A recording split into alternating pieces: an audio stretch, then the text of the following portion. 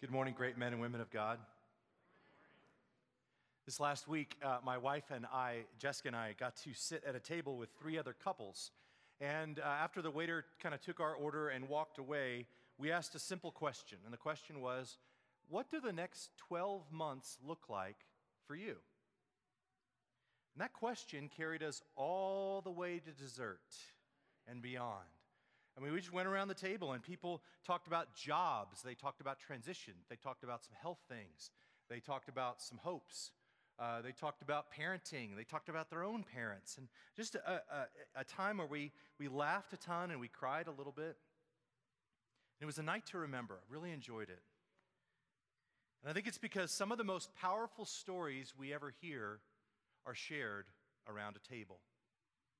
When you just sit with people that you love, you sit with people that you are related to, you sit with people that you're friends with, and you just start to tell stories. Sometimes the stories are stories of joy, like the time that Uncle Zach forgot Valentine's Day, or the time that Uncle Patrick got in the car for high school without his pants on, or the time that Mom got stung by a jellyfish on her honeymoon and Dad had to pee on her. I'm not saying that actually happened, but sometimes the stories around tables are stories that are hard to hear. Parents telling the kids that mom and dad aren't going to be living together anymore. A soldier announcing to his family he's facing a 9-month deployment. A mother explaining about a new job in a new state that's going to require a move. And sometimes the story tells you something very important about who you are. How mom and dad met, the day your adoption became final, or when you began your journey with God. Stories around tables can remind us where we came from, who we are, and where we're going. And to tell the best stories, sometimes it takes a table. And that's what we're seeing that Jesus has practiced in the Gospel of Luke. He spent 3 years traveling around telling a story, the most important story, and he usually told it around tables.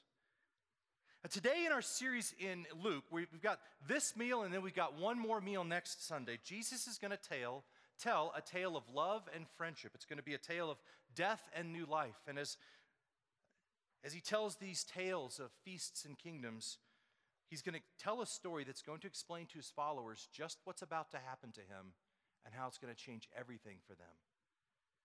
So I want to invite you to come to this table in Luke chapter 22. It's a very famous table, perhaps the most famous table of all. We're going to join Jesus as he has this meal with us and see how this can tell a powerful story in our own life as well. We're going to jump into Luke chapter 22, and we'll pick up right in verse 14 where Luke lets us know this. When the time came, Jesus sat down at table and the apostles with him. Now, when the time came is a very loaded sentence. What is going on here? What brought us to this time? How is this the time? Well, let me back up and kind of explain this for a minute. The way I look at history with God is history is really the story of 3 different tables.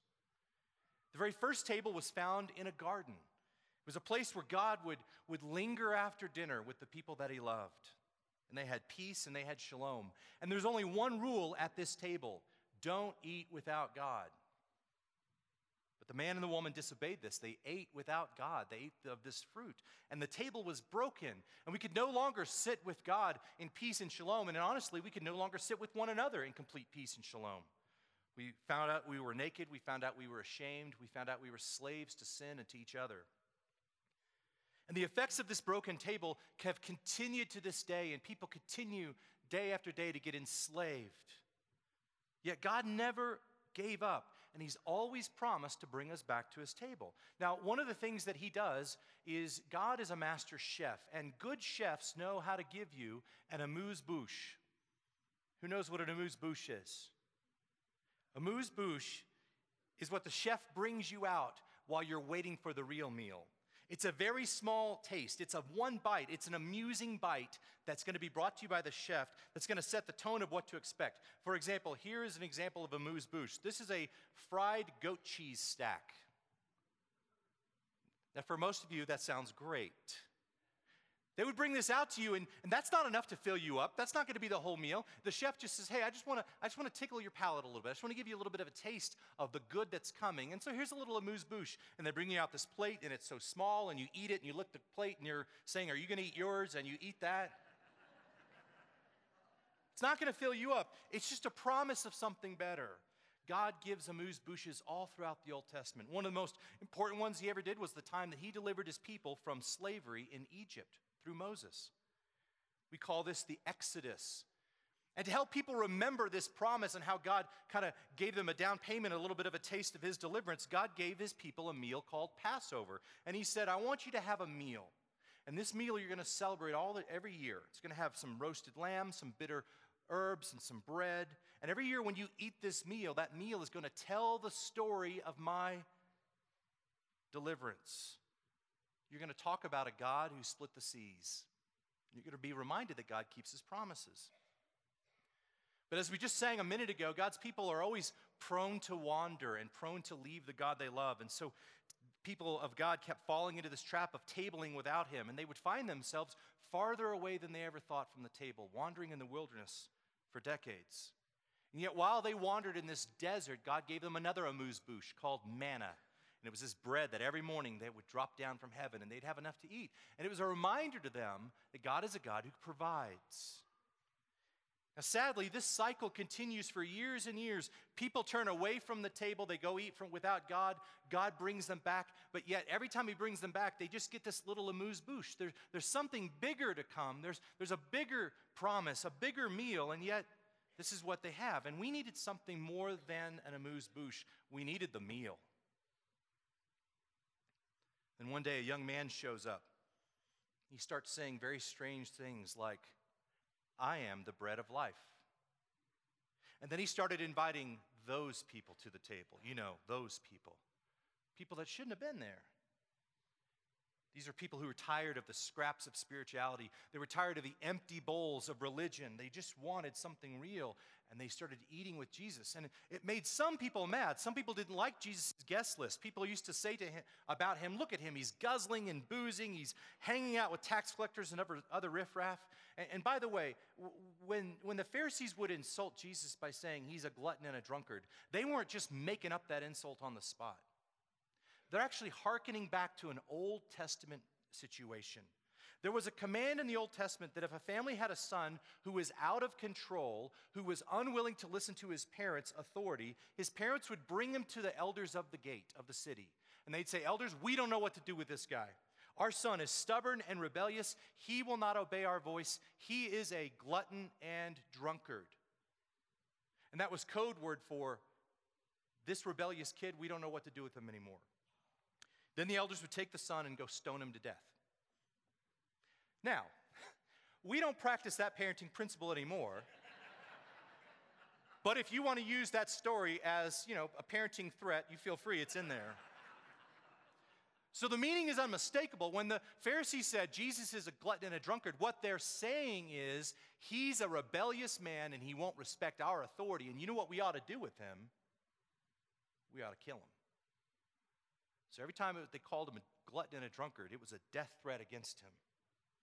And that brings us to when the time came.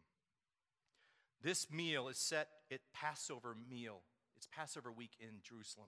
Everyone is gathered to celebrate and commemorate the exodus from Egypt. And as the city fills with the bleats of these Passover lambs who've been brought in to be cooked for this meal, the real Passover lamb is where? Sitting at a table. See, the garden is the first table of our story, but now we turn to the second table of our story in a little room in verse 15. And I love what Jesus says. I have been so much looking forward to eating this Passover with you before I have to suffer, he said to them. For let me tell you, I won't eat it again until it's fulfilled in the kingdom of God. Jesus looks around the table, and here are men that have tabled with him on boats and on beaches. They've walked down dusty roads and eaten food off as they walked.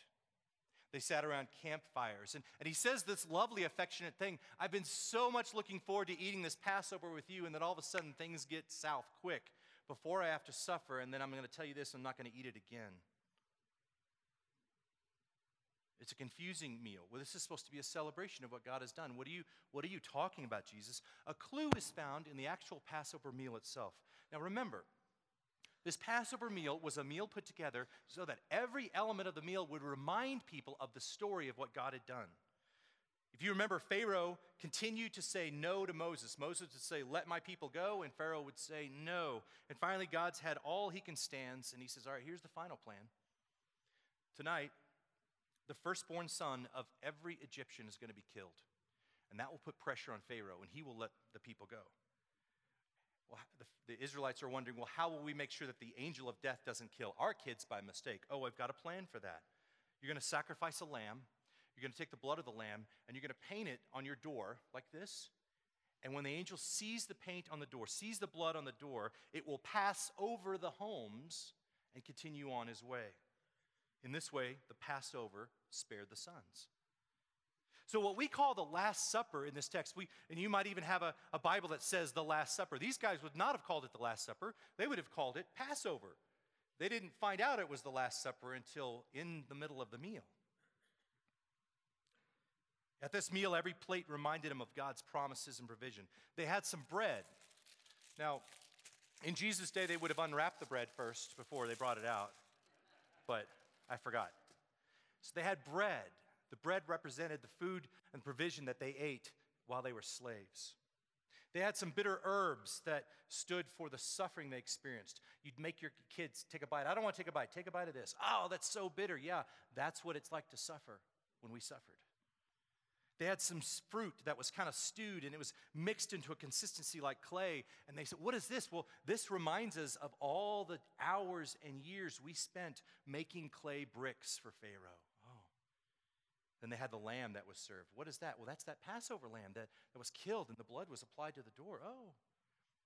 Then they had 4 cups of wine throughout the meal. Each one of these cups stood for a promise that God made. So they would take the cup and they would hold it up, they'd do a toast and be reminded of the promise that God had made. Each cup had a meaning to it. The first cup reminded him of the promise that God said, I will bring you out of Egypt. The second cup was a promise, I will deliver you from slavery. The third cup was a promise, I will redeem you. And the fourth cup was a promise, I will take you to be with me. You will be my people, I will be your God, but I will take you away. So this evening was, as we call it, the Last Supper. Remember, these guys, it was just a normal Passover meal. We've done this for thousands of years. But then Jesus does something shocking next that changes the meal forever. Look at verse 17. He took a cup, he gave thanks, and said, take this and share it among yourselves. Let me tell you, from now on, I won't drink from the fruit of the vine until the kingdom of God comes.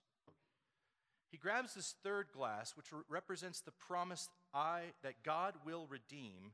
And Jesus says, we're going to share this, but then I'm not going to drink that cup. I'm sure the other disciples are like, well, why not? That's the most important cup. That's the promise of the future. That's the one we want to take from, and we want to share that one. And why are you not going to drink this cup? You're not going to drink the cup until the kingdom comes. Why? And then Jesus does what arguably is the most arrogant thing anyone's ever done. He took some bread, he gave thanks. He broke it, and he gave it to them. This is my body, which is given for you. Do this in memory of me. After supper with the cup, this is the cup. It's the new covenant in my blood, which is shed for you. Here's what's arrogant about what he just did. Disciples, what does this bread mean? Oh, well, this bread reminds us of God's provision, of the bread that we ate as slaves in Egypt. Jesus says, no. From now on, this bread represents me. I'm the provision. When you eat this bread, it's no longer about Passover in Egypt. It's about me. What about these cups? What do they mean? Oh, well, these cups of wine represent the different promises that God made to us that we celebrate back in the past, how he delivered us. No.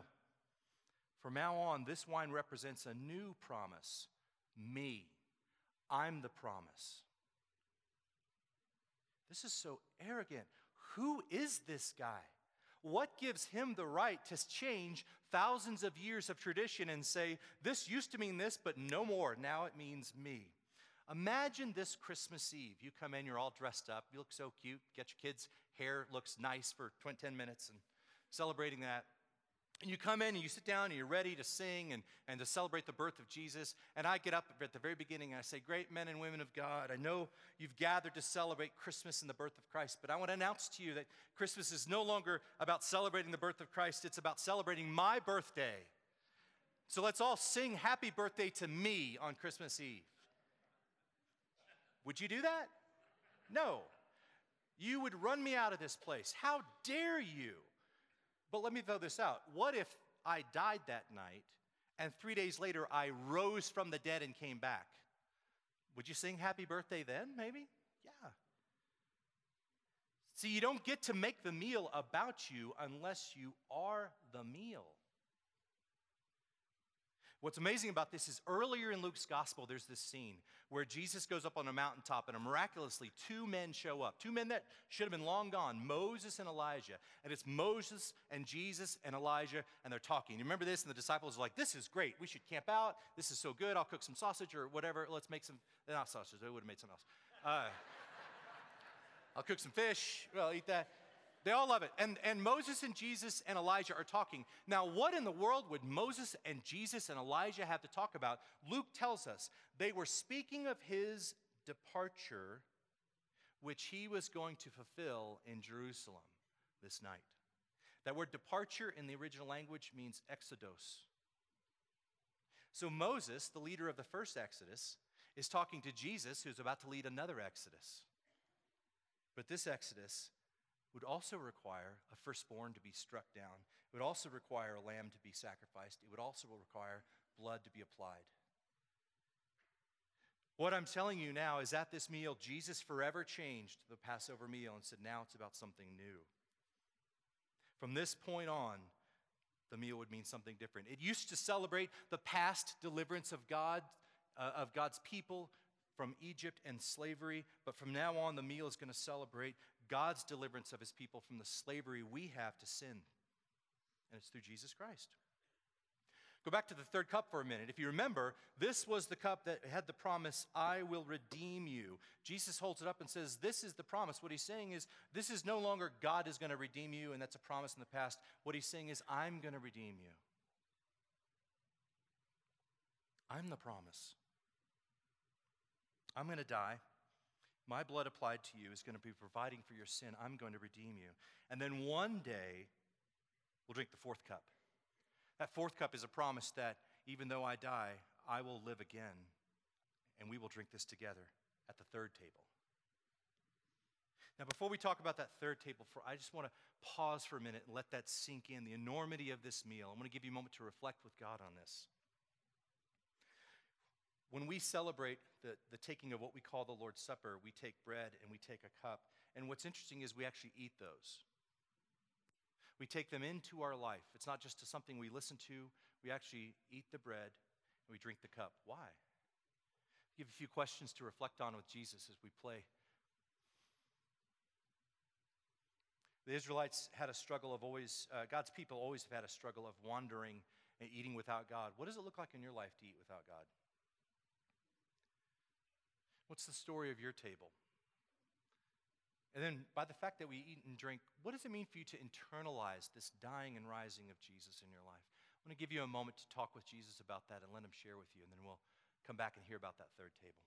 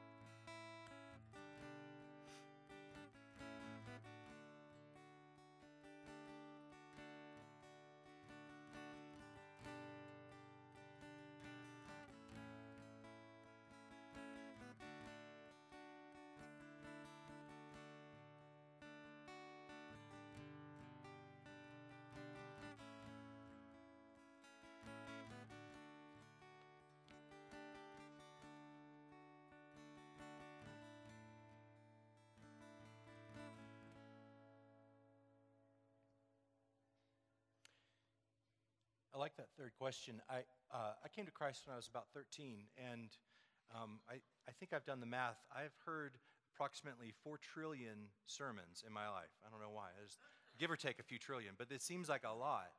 And yet, even at a young age, the most powerful thing to me was that time in church when I would get a piece of bread and I would get a cup, and there was something about this. This is different. This is not just listening. I'm actually doing something. And one of the things I used to do when I was younger is I would actually always kind of slip my thumb inside the cup a little bit. I just wanted to feel it. It was real. It was tangible. This isn't just a fairy tale about somebody that died a long time ago. It was like, this represents something real. And internalizing the dying and rising of Jesus, that's an interesting question to me. This first table was a garden where we broke the table, but then the second table, Jesus is promising something new. And I think the second table is captured well for me by this story. This story that I read is that a few years ago, there was a Messianic Jew named Ilan Zamir. And he was driving through an Arab village in Israel late at night. Now, he saw this dark blur, and then he heard a thump. He got out and he jumped out and looked and realized he had just hit and killed a 13-year-old boy that had run out in front of his car. Now, the Israeli police showed up and they investigated. They discovered the 13-year-old boy was deaf. And so he didn't hear the car coming, and they said, well, that you're not really at fault. It was an accident.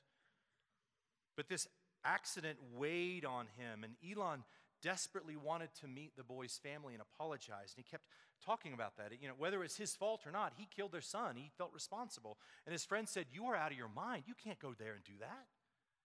The boy's family lives in the West Bank. The West Bank Palestinians don't like the Jews. You walk over there, there's no Israeli protection for you. There's no police escort.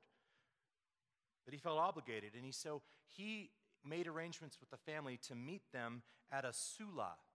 A sulah is a meal of reconciliation.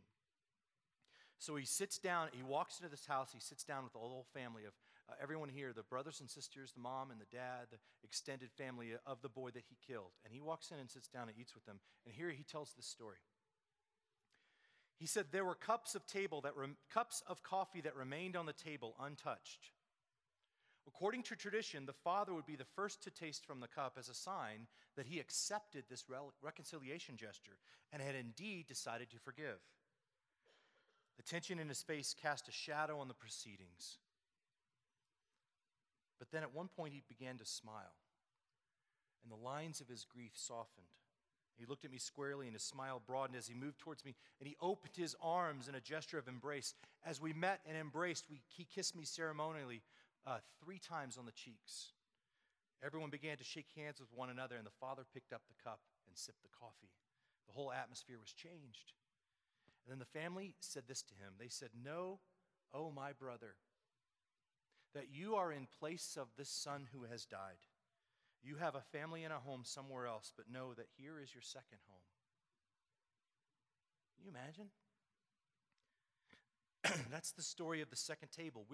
We're the ones responsible for the death of the son. And by all rights, the father should not drink the cup, but he does. And we get to eat and drink with God because of this. We have a second home. We have a greater home because of this. And this is why Jesus changed the meal. This table is not about looking back on something. It's looking forward to this third table. In fact, Jesus goes on in this meal, at that Passover meal, and he explains this table. He says to his friends, you are the ones who have stuck it out with me through the trials I've had to endure, and this is my bequest to you, the kingdom that my Father bequeathed to me. What does this mean? You will eat and drink where? Whose table?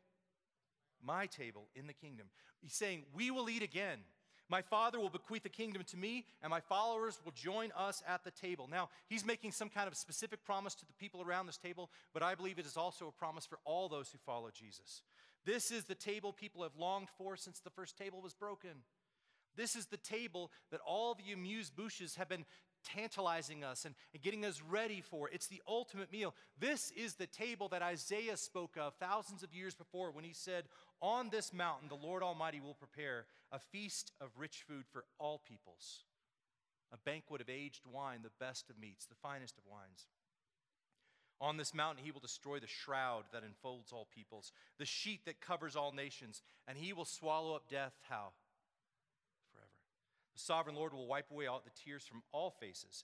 He will remove his people's disgrace from all the earth. This is the table, the third table.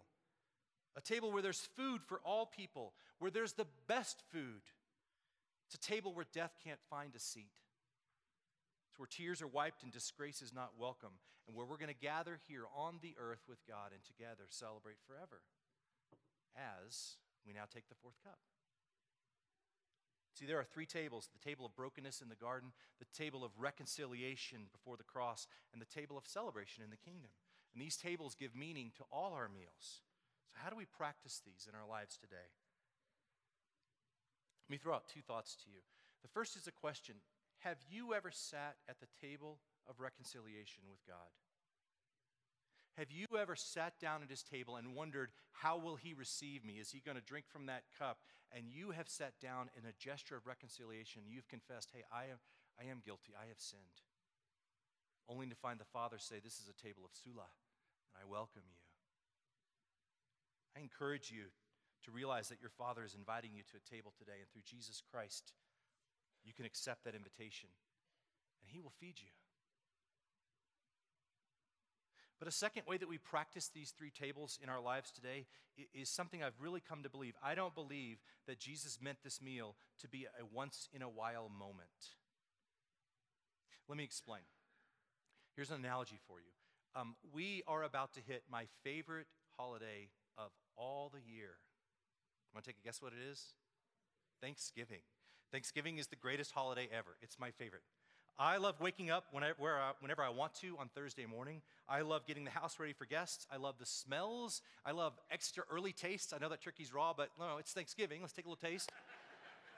I love our family starting to arrive, and we're laughing, and there's a football game at the park, and then there's food. There's turkey. There's green bean casserole. There's sweet potatoes. There's mashed potatoes. I like to make a big old lake of mashed potatoes and fill it with gravy. And then, oh no, Mr. Corn fell in. Don't worry, Mr. Big Spoon's here to rescue you, and he eats you, and everyone's safe. I love that. I love having a glass of wine at 11 o'clock in the morning like I'm Jonathan Cleveland or something. After the meal, the goal is to have a second glass of wine while I'm watching the Dallas Cowboys up by 14 in the third. And you fall asleep to joy.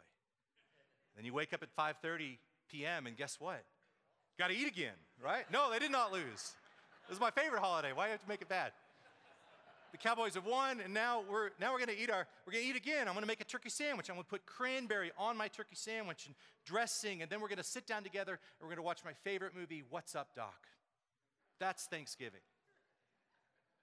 Now, let's say that one year a friend of mine says, would you come spend Thanksgiving with me? Sure, that sounds great.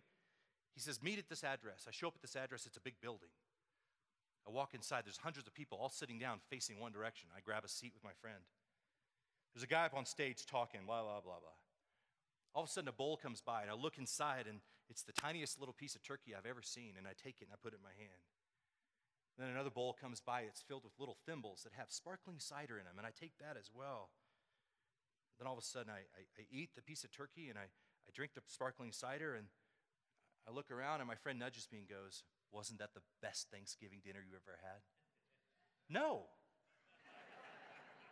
No. I mean, if your definition of Thanksgiving is technically a day in which you eat a piece of turkey and sparkling, well then yes, technically we've done Thanksgiving. I remember what Thanksgiving is from this, but that doesn't feel like Thanksgiving.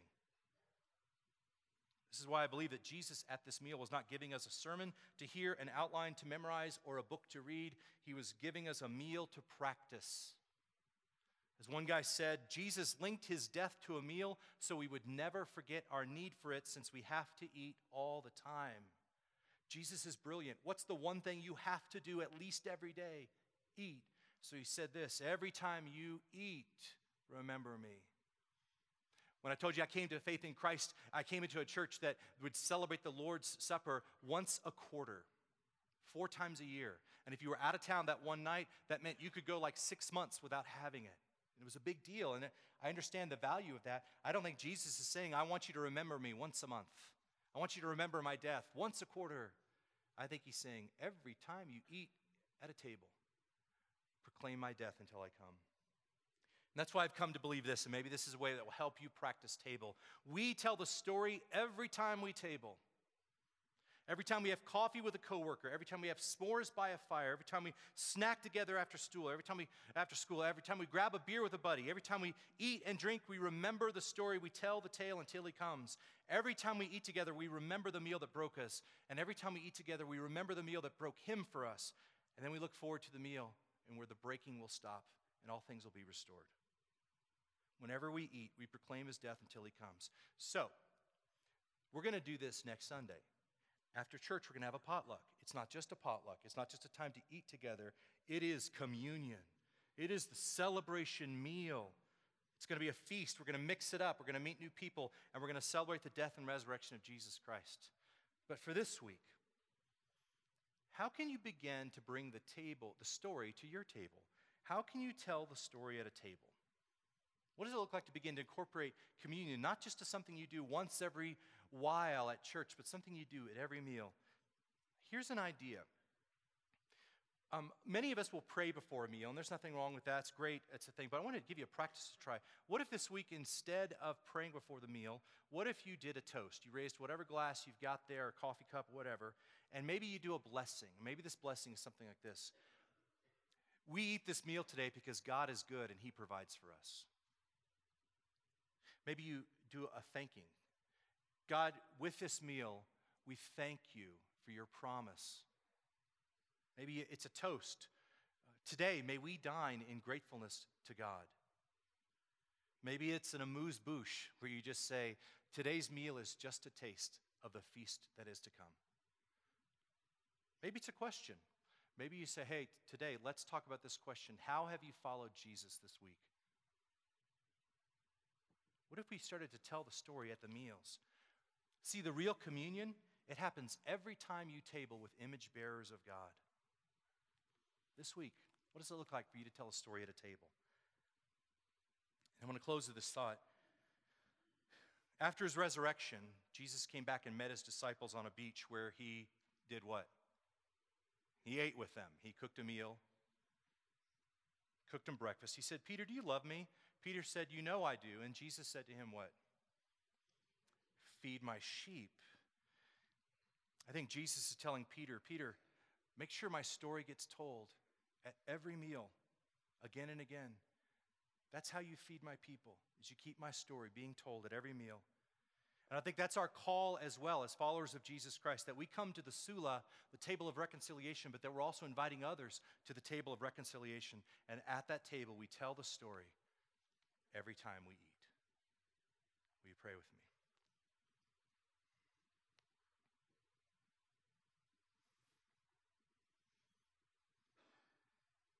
Jesus, you made a meal more than a memory. You made it a practice of our lives.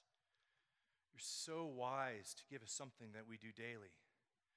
More powerful than a church service, more powerful than a book we would read. You gave us a meal connected to your death and resurrection. We long to drink the fourth cup with you in the kingdom. This week, will you give us opportunities and will you give us ideas and boldness and ways that we can insert the story into the meal, whether it's a coffee or a fire or a lunch or a breakfast.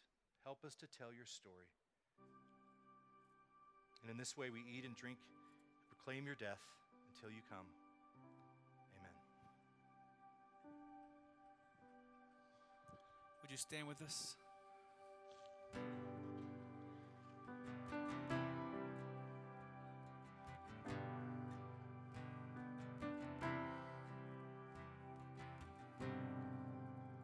Are you hurting and broken within?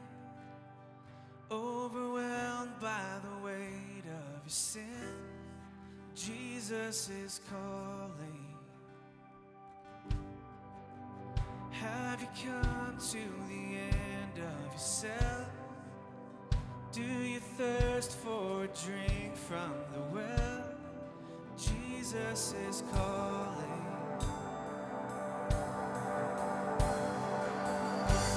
Oh, come to the altar. The Father's arms are open.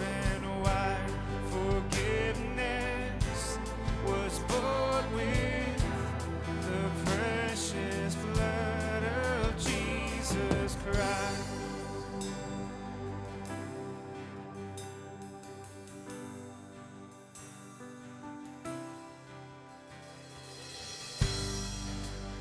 Leave behind your regrets and mistakes.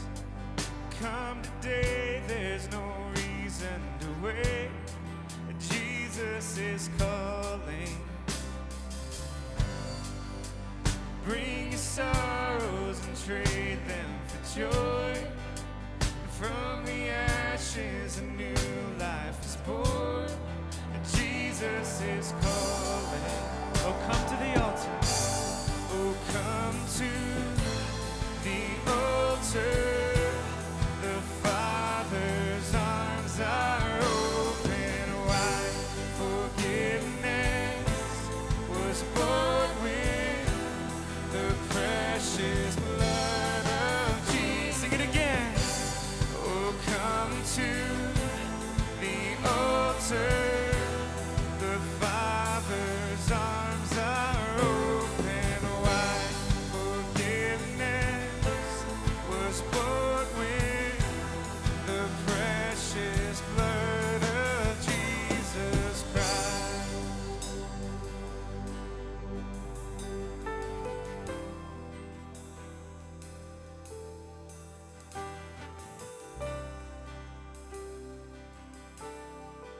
Oh, what a Savior. Isn't he wonderful? Sing hallelujah. Christ is risen. Sing, bow down before him. Bow down before him. For he is Lord of all. Sing hallelujah. Christ is risen. Let's sing that again. Oh, what a Savior. Oh, what a Savior. Lift it up. Isn't he wonderful? Sing hallelujah. Christ is risen. Bow down before him, for he is Lord of all. Sing hallelujah, Christ is risen.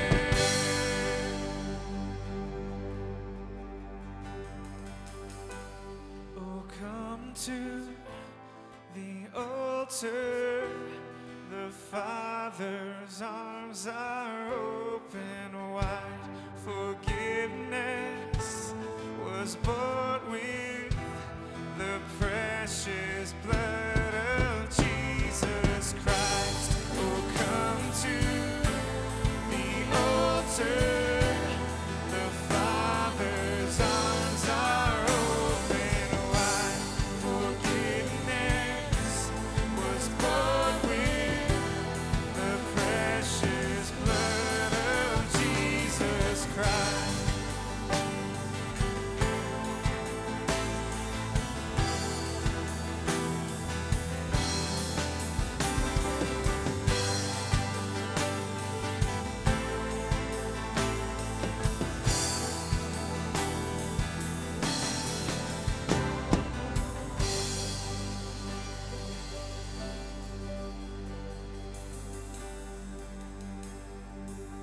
Sing, bear your cross. Bear your cross as you wait for the crown. Tell the world of the treasure you found.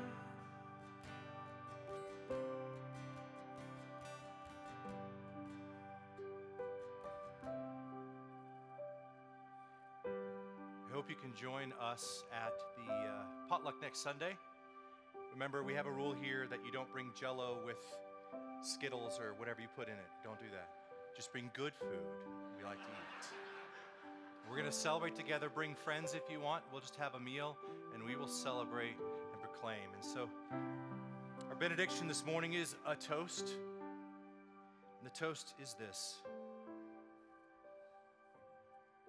This week, may you see every table at which you sit as his table.